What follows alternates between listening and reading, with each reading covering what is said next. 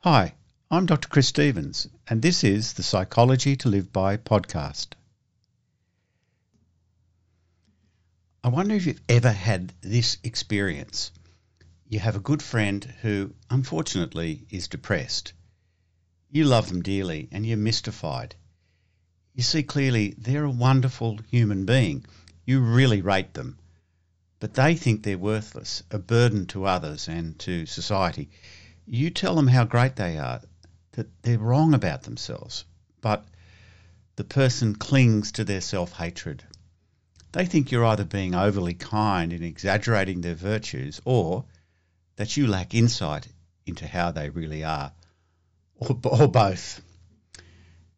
In part one of Unimproving, I took aim at the self-improvement industry, especially where it's founded on a deep category mistake, confusing our being with our doing. We saw that our being or inherent nature can't be improved upon, and our skills, achievements and appearances, though very important, can't be the foundation for lasting happiness and self-regard. So our self-hating friend most likely has become confused. They most likely conflated their inherent being or worth with what they perceive as failures in their doing. So what do I mean by this? Well, for example, most depressions I've seen are instigated by perceived failures in important life domains. Intimate relationships, friendships, work, health, reputation, and so on.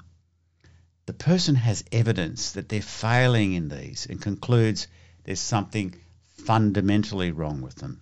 For example, someone they love leaves them. They conclude they're unlovable. They have a major setback at work. I'm useless. They become quite overweight. I'm weak. I'm ugly. In the worst depths of depression, they believe their self is beyond repair. Now, in a functional or useful account of depressive feelings, the pain can serve the purpose of motivating us to take action to remedy the problems in our life. Rumination is designed for problem solving and directing subsequent goal-focused action. In other words, non-clinical depressed feelings can be quite adaptive. But when they're misunderstood, when it's trapped within this mistaking our being for our doing, these depressive feelings run rampant in the mind and the body. The grand delusion, the belief there's something fundamentally wrong inside ourselves, turns something potentially helpful into something terribly destructive. So, how do we deal with this disabling negative self-esteem? Well, we take the self part out of it. There's absolutely nothing wrong with improving knowledge and skills. In fact, I'd highly recommend it. Mastering skills and garnering knowledge is inherently exciting and satisfying. It provides joy when done for the right reason and when done in the right way. Watching kids master walking, then their tricycle, and eventually their bicycle indicates the natural joy of mastery. Learning new things is a lifelong priority for happiness. Becoming fit, losing excess weight, mastering a hobby are all laudable things. But one should not pursue mastery in order to feel better about oneself, to bolster one's reputation or raise one's self-esteem.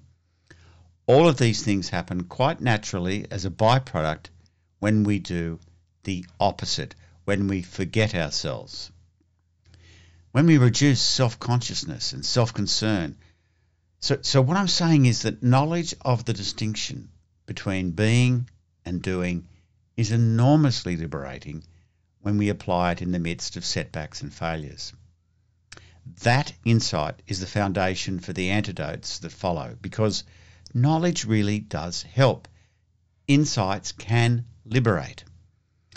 Part one of Unimproving was all about taking the blindfold off and seeing reality as it is. We already are good enough to be loved by ourselves and by others. Our being will admit of no improvement, but our doing, well, that's another matter. So, given this critical insight, what are some practical antidotes to self-improvement? What can we do in order to get better at simply being ourselves? There are many practices, and I'll suggest 7. 1. We'll start with self-compassion practices.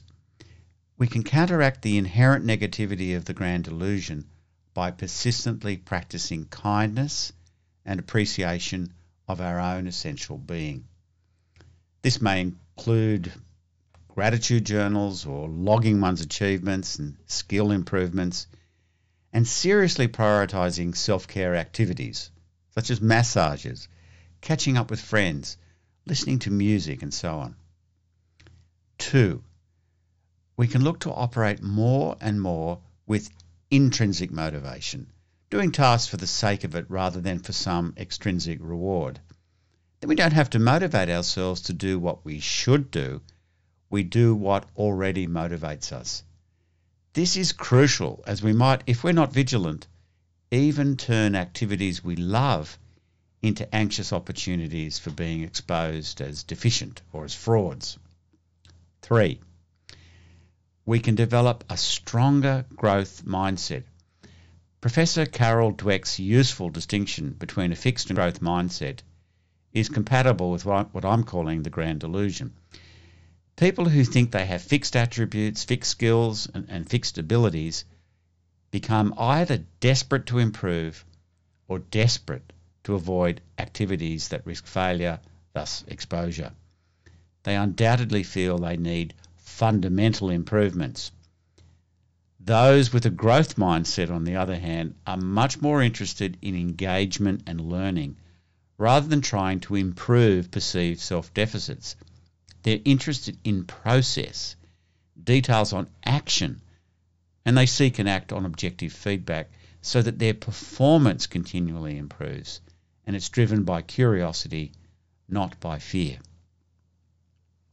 4.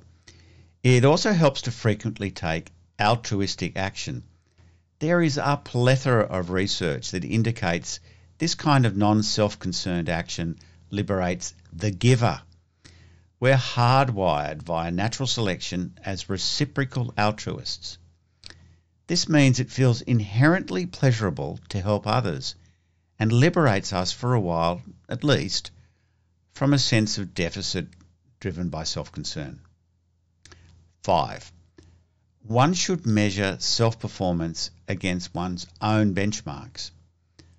I'd highly recommend James Clear's wonderful book, Atomic Habits, that describes what are called marginal gains, daily 1% improvements measured against one's own performance. This is truly liberating and satisfying, as it works like compound interest to give us a growing sense of mastery and healthy pride. 6. We ought to dedicate time and effort to aesthetic appreciation, contemplation of nature and of beauty. This also takes us out of self and enhances our sense of interconnectedness and value. We've all had that experience of feeling tiny when gazing upon a starry night, or walking through an ancient forest. There's something liberating and renewing about this shrinking of our egoistic universe. 7. Finally, come to understand your own personality and then really accept it. Do a Big 5 personality inventory and then do 3 things. Select environments that suit your personality, because your personality is not going to change. And then further curate that environment to even more suit you. Thirdly, use the brain's neuroplasticity to gradually practice in adaptations to your environment to accommodate the inevitable mismatches between you and the circumstances that confront you. In summary, I think that genuine happiness derives from the relative lack of self-concern. The one thing I suggest to you, in order to be happier, is to improve your unimproving. You've been listening to the Psychology to Live By podcast. If you'd like to know more, my website is www.drchris.life. And if you like the podcast, share it with people you like so they can like it too.